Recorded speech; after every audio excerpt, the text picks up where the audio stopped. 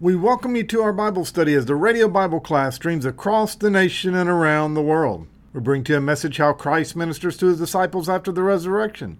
We greet you on the internet and radio with the message that Jesus is alive today. Now today's lesson is titled, Learn from Your Past, and it comes from Hosea chapter 12 and 13. If you'd like to hear a previous lesson, you can listen online at our Facebook page. That's www.facebook.com/Radio Bible Class with no spaces between Radio Bible Class. Again, that's www.facebook.com/Radio Bible Class with no spaces. Now, Christian radio is not free. If you enjoy this radio ministry, your offering to this ministry will aid in the expense of keeping the Radio Bible Class on the air as a witness for Jesus.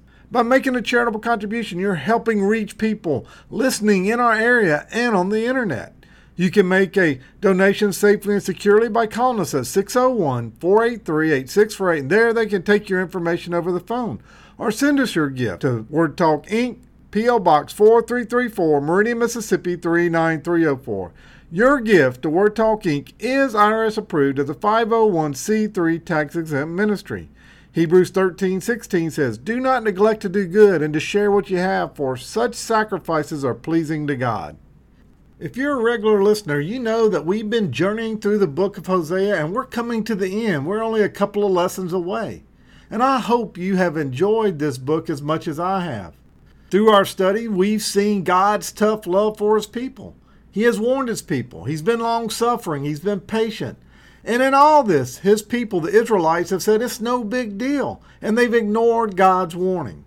God loved them so much, and he loves us that much too, that he warned them as they got off their path, but he relentlessly pursued them even though they were chasing after other gods.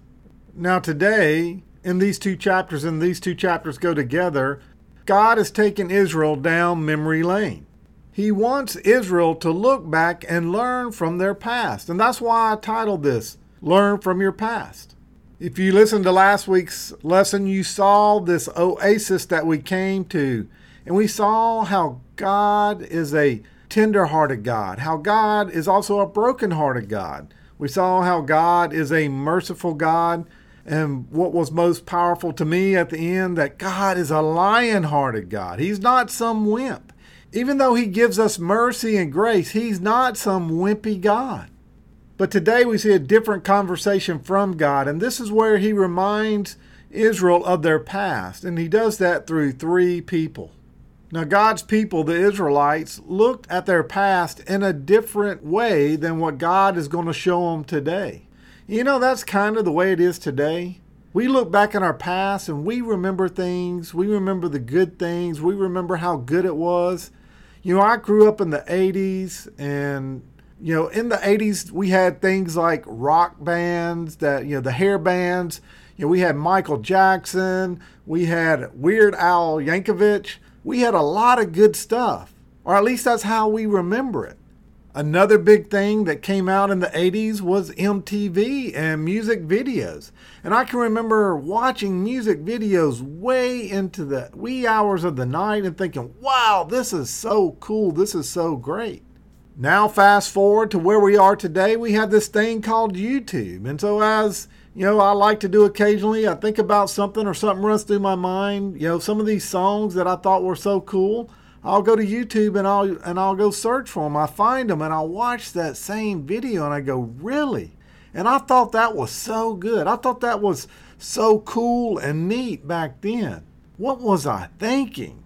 Now, don't get me wrong, I still like the songs, but the way the bands dressed, the way they portrayed the story in the video, the morals that they had, they were all bad. They weren't good. But again, it just goes to show you that our fond memories sometimes fool us of what we think about the past.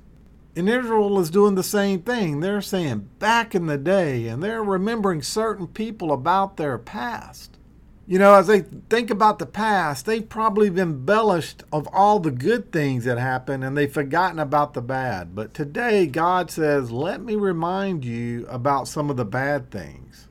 Trying to cover two chapters today is going to take a lot of time, so let me just jump right in. So let's look at the first 6 verses of chapter 12, and I'll be reading from the ESV. Ephraim feeds on the wind and pursues the east wind all day long. They multiply falsehoods and violence. They make a covenant with Assyria, and the oil is carried to Egypt. The Lord has an indictment against Judah and will punish Jacob according to his ways. He will repay him according to his deeds.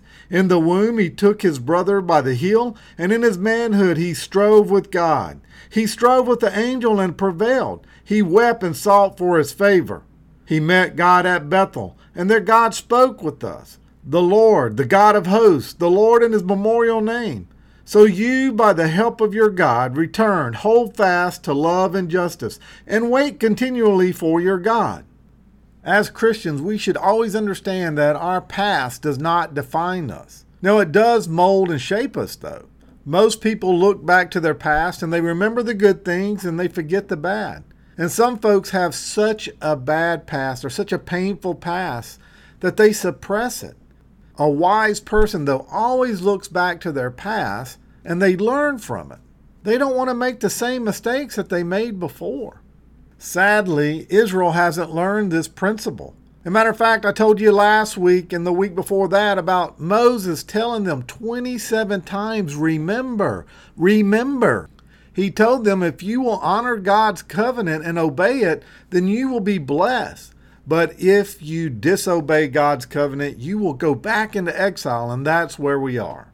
That's where Israel is headed, back into exile with Assyria. We see right here in verse 1 that God calls them out. God asks them, where is your trust? Because of where they put their trust, they're about to go back into exile. They're going to go back into Assyria where the king is going to come and take them out of their promised land. And we see right here, he says, Ephraim feeds on the wind and pursues the east wind all day long. They make covenants with Assyria, and oil is carried to Egypt. So what he's saying here is that they've put their trust in man. They didn't look to me. They tried to buy themselves out of a problem. They've tried to spend money. They've tried to spend goods to get themselves out of a problem. Now, if you look at the very beginning of verse 1, he says, feeds on the wind. And when you look at that phrase, that's really code to say that you're chasing after something that is really nothing. Think about it. You can't see the wind. We can hear the wind. We can feel the wind, but you can't see the wind. And so what happens is if we chase after the wind, we're always going to lose. We're never going to be able to catch it. So God is telling them, you've put your trust in man. You've chased after the wind. In other words, you've chased after things that really aren't going to make a difference. You've relied on your own knowledge and not God's knowledge. You've gone to your ways, not God's way, and now you are going into exile. Assyria is going to come in and take you out. They're going to carry you away out of the promised land that I gave you. And you've tried to cover this by also making a deal with Egypt by giving them oil. But sadly, you've chased after the wind. I think we can learn from this. God is asking us, what are you pursuing today that is worthless? What winds are you chasing after? Now in verse 2, God starts bringing back the past and showing them the things that they don't remember about the past. Look at verse 2 where he says, the Lord has an indictment against Judah and will punish Jacob according to his past or to his ways. So the first person that God uses to let them see their past and the bad part of their past is Jacob. And really the question he's asking them is, what are you doing to deceive yourself? Are you deceiving yourself? So he brings up Jacob and his past. And why would he do that? Because Jacob was known as the deceiver or heel catcher. When Jacob was born, he grabbed his brother's heel as he was coming out. And so he was called Jacob because he was a heel catcher or a deceiver. And that's what it means. Now, if you know your Old Testament, and especially Genesis, then you know that Jacob lived up to this name. He stole his brother's birthright by holding him hostage over a pot of stew. And he cheated him out of his blessing from his father. So Jacob was a deceiver. Now God changes his name at Bethel, but Jacob was a deceiver. So God is telling Israel that you guys are a bunch of deceivers. You're morally bankrupt. You're lying. You're lying to yourself. You're deceiving yourself. You're a bunch of deceivers. You're a bunch of Jacobs. Now look at verse 3 with me. It says, in the womb he took his brother by the heel, and in his manhood he strove with God. So we know about him being in his birth, grabbing his brother heel, and that's how he got the name Jacob. But also, he always, after he stole his brother's blessing from his father, he had to run for his life. He had to run to his uncle Laban's house. And as you know, there he met his match. He was tricked out of his future wife that he loved so much at first sight. His uncle Laban was a trickster as well. He had to work 14 years for that wife that he wanted, because after working the first 7 as promised, he gave the older daughter to him. Now, it wasn't like a normal wedding where someone comes down the aisle. There was a big party, and then you would go into the tent, and it says that he realized, he went back to Laban. Laban says, I can't let my youngest daughter be married first. Work for me 7 more years, so he had to work 14 years. Then he stole all his wages from him. If you read about this, you'll hear about how he tricked him out of his goats and his sheep that he was working for, and how he would get paid. Everything that he had stole from Esau back home, his uncle Laban took from him. But even through all this, God was with him and he blessed him. And eventually we see Jacob leaves. He runs. He takes his family. He doesn't tell Laban he's leaving. He had to leave that land to quit being tricked by the trickster just like him. Now, we also know that he's named Jacob, and eventually God gives him a new name, and that name's Israel. At Bethel, where he strives with God, God gives him the name Israel. And that's what Israel means. It means strive with God. An interesting fact that I learned when I was in Bible school is Jacob is the only person that we know in Scripture that wrestles with God and winds up winning. So Jacob was a person that deceived and strove with God. And out of Jacob came the 12 tribes and the nation of Israel. And the nation of Israel is known as one who strives with God. What he's saying here is that you guys have gone from being a nation that walks with God, one that strives with God, to being one now that tries to deceive God, one that is being deceived, one that is a trickster. But even through all of the tricksters, God has always been with Jacob, and he's still with Israel. And we see that. Look at verses 4 through 6. And he strove with the angel and prevailed, and he wept and sought his favor. He met God at Bethel. Now, if you remember, he met God, and we know that as Jacob's ladder. And that's where he saw him there. And there God spoke with us, the Lord, the God of hosts, the Lord in his memorial name. So you, by the help of your God, return, hold fast to the love and justice, and wait continually for your God.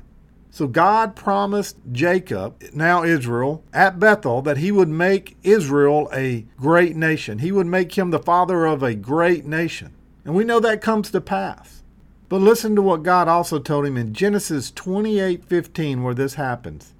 Behold, I am with you and will keep you wherever you go, and will bring you back to this land, for I will not leave you until I have done what I have promised you.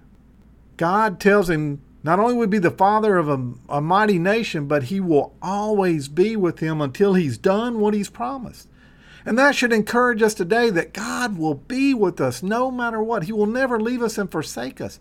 Even when we're in our trickster mode, God loves us and he will not leave us and forsake us. We can't separate God's love from us. There's nothing that can separate God's love.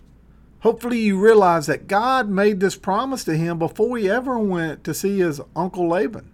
Before he got tricked. Before he was, had to work those 14 years. God promised him and God delivered.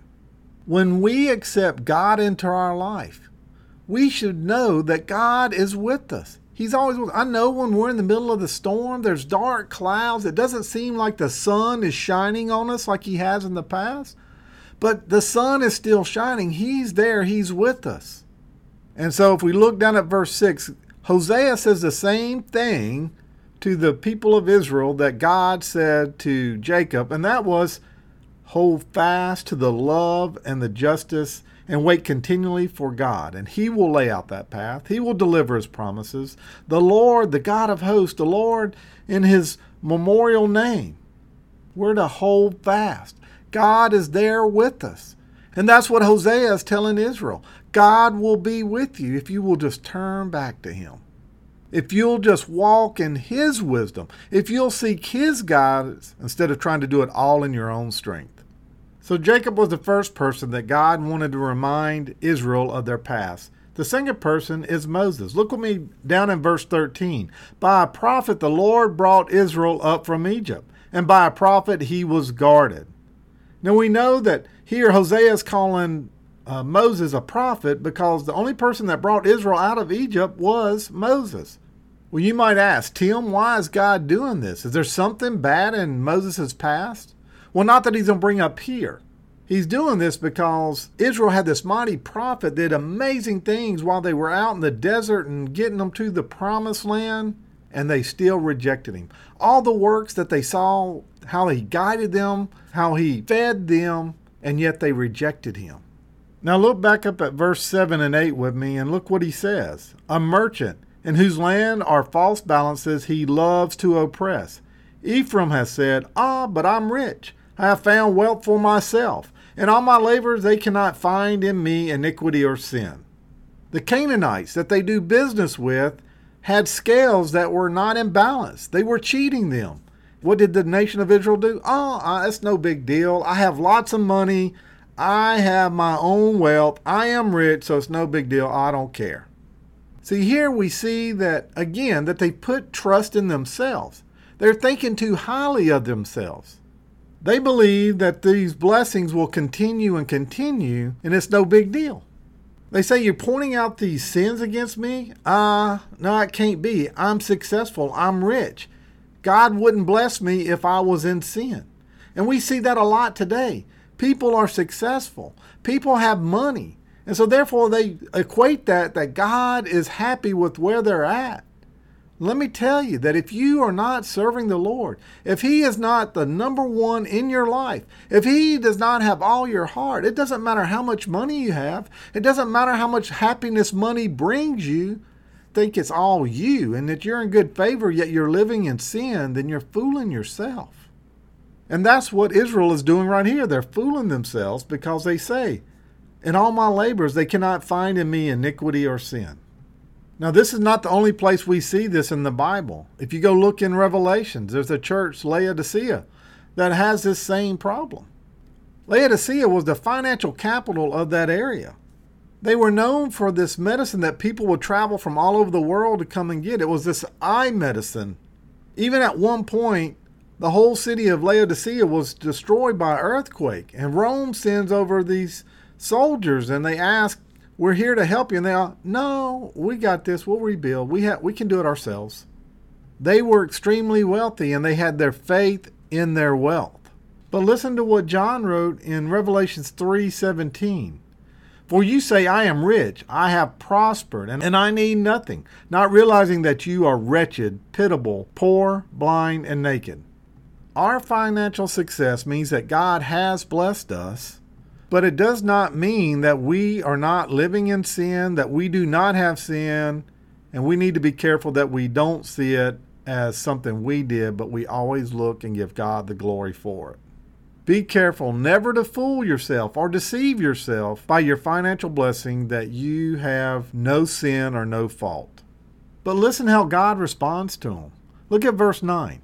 I am the Lord your God from the land of Egypt. I will again make you dwell in tents, as in the days of the appointed feast. God tells them, go ahead and put your faith in your money, and I'll send you back to put you in tents just like you were when you came out of Egypt. I've blessed you with that money, and I can also take that money away from you. As fast as you got your money, I can take that money away. You'll be back in the wilderness praying for me to send you manna. You'll be praying back to me. It's so easy to become self-reliant, to look to self when God blesses us. See, I pray every day, Lord, let me need you just as much in the good times as the bad. See, a lot of times we reach out to God when things get really tough and bad, but when things are good, we kind of put God in a box, we put him on the shelf. And God is telling Israel right here, yeah, you may have blessings, you may have riches, but I can take it from you just as fast as I gave it to you. Now look at chapter 13, verse 1 with me, because there's another issue that's about to be addressed. When Ephraim spoke, there was trembling. He was exalted in Israel, but he incurred guilt through Baal and died. Other translations say he exalted himself in Israel. And that was the problem here. They were exalting themselves. And then he goes on in verse 2, and now they sin more and more and make for themselves metal images, idols skillfully made of their silver, all of them the work of craftsmen. It is said of them, those who offer human sacrifices kiss calves. Now here's the trap when you think too much of yourself, because some of you are sitting there going, well, hey, I don't have money, so I don't have that problem. But let me tell you what, this isn't just a money thing. It can easily get to the point where we just think too highly of ourselves, that we think we are better than others. I go to church every Sunday. I read my Bible regularly. I'm not divorced. And we look down on folks that sin. And see, that's not how God looked at us. God looked at us with love and compassion because guess what? We were just like them. Yeah, we may be saved by grace today, but we can't think too much of ourselves, just like Israel is doing here, taking pride in their past, even though they were sinful and God's trying to teach them. Look at your past, learn from it. You were just like that. You are in sin just like they're in sin. And we sin, even though we know God. God forgives us that with his mercy and grace. But look, we're not better than anyone. Doesn't matter if we got money or not money. It doesn't matter how many educations, how many degrees we have. We're not better than anyone. Look back at verse 2 with me.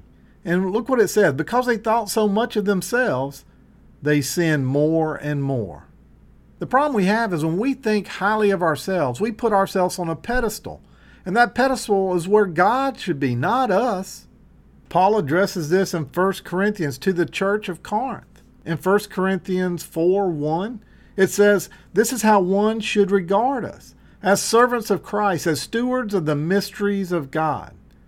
And if you go look at that where he says servants, if you look at that word, it means under rower. The very bottom of the boat, somebody that is not worthy to be looked upon. Now look, I'm not telling you that we should be so meek and lowly that we don't walk in power and understand our identity. But we need to not look at ourselves and think better of ourselves. We need to see ourselves as servants of Christ. And the sad fact about this, and this is what happened to Israel, is they thought too highly of themselves, and so they kept sinning more and more. I'm almost out of time, so jump down to verse 9 with me and look what it says. He destroys you, O Israel, for you are against me, against your helper. Where now is your king to save you in all your cities? Where are all your rulers, those whom you said, give me a king and princes?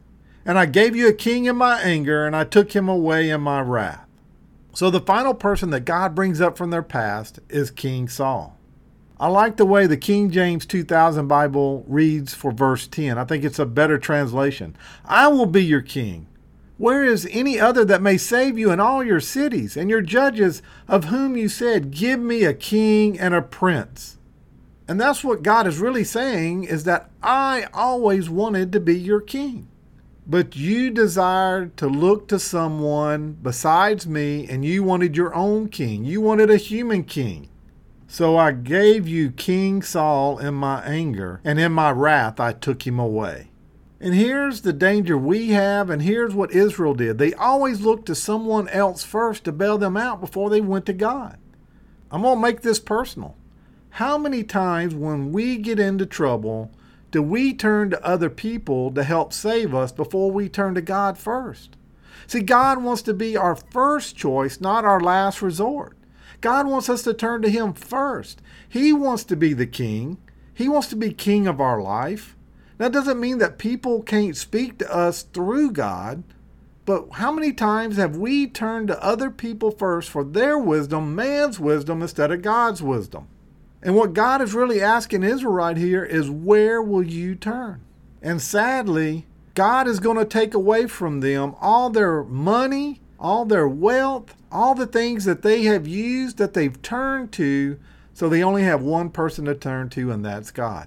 And look, if we don't turn to God first, he'll do the same thing to us. Now, you may say that's a mean God. No, it's not. It's tough love. And that's what we've been studying through this whole book.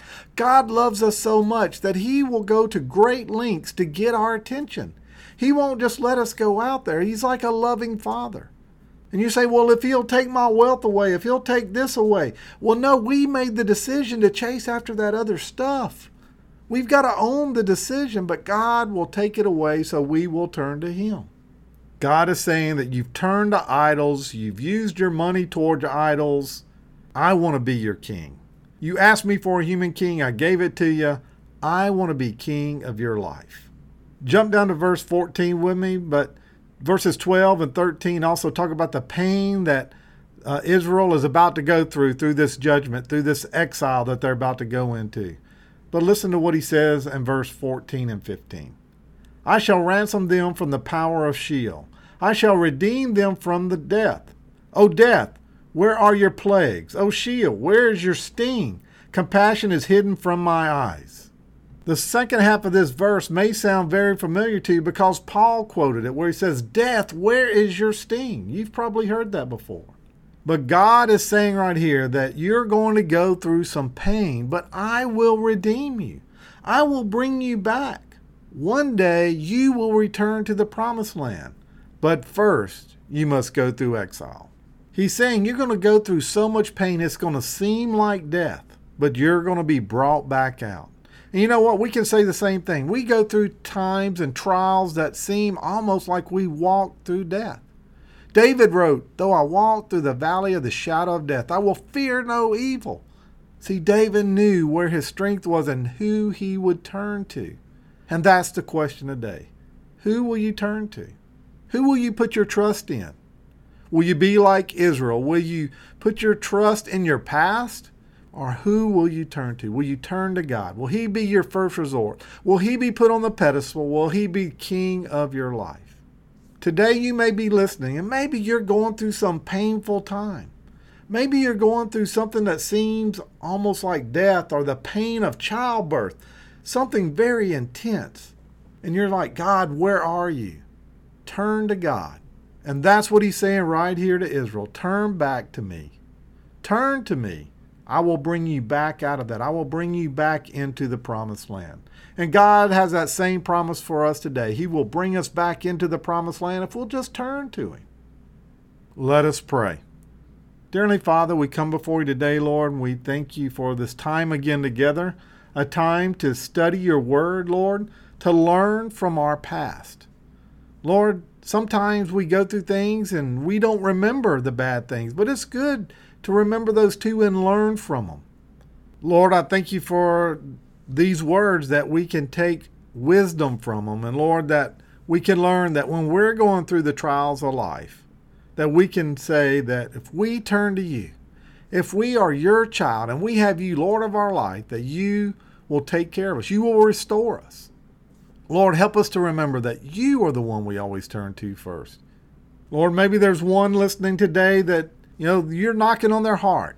Lord, they've had some pride. They've looked down on folks. I'm not saying they're not a Christian, but maybe they've looked down, that they think they're better because they're not gone through a divorce. Maybe because they go to church every Sunday and other families don't. Whatever it is, Lord, that you would just knock on their heart, make them aware of that sin, Lord, and that they would repent from it.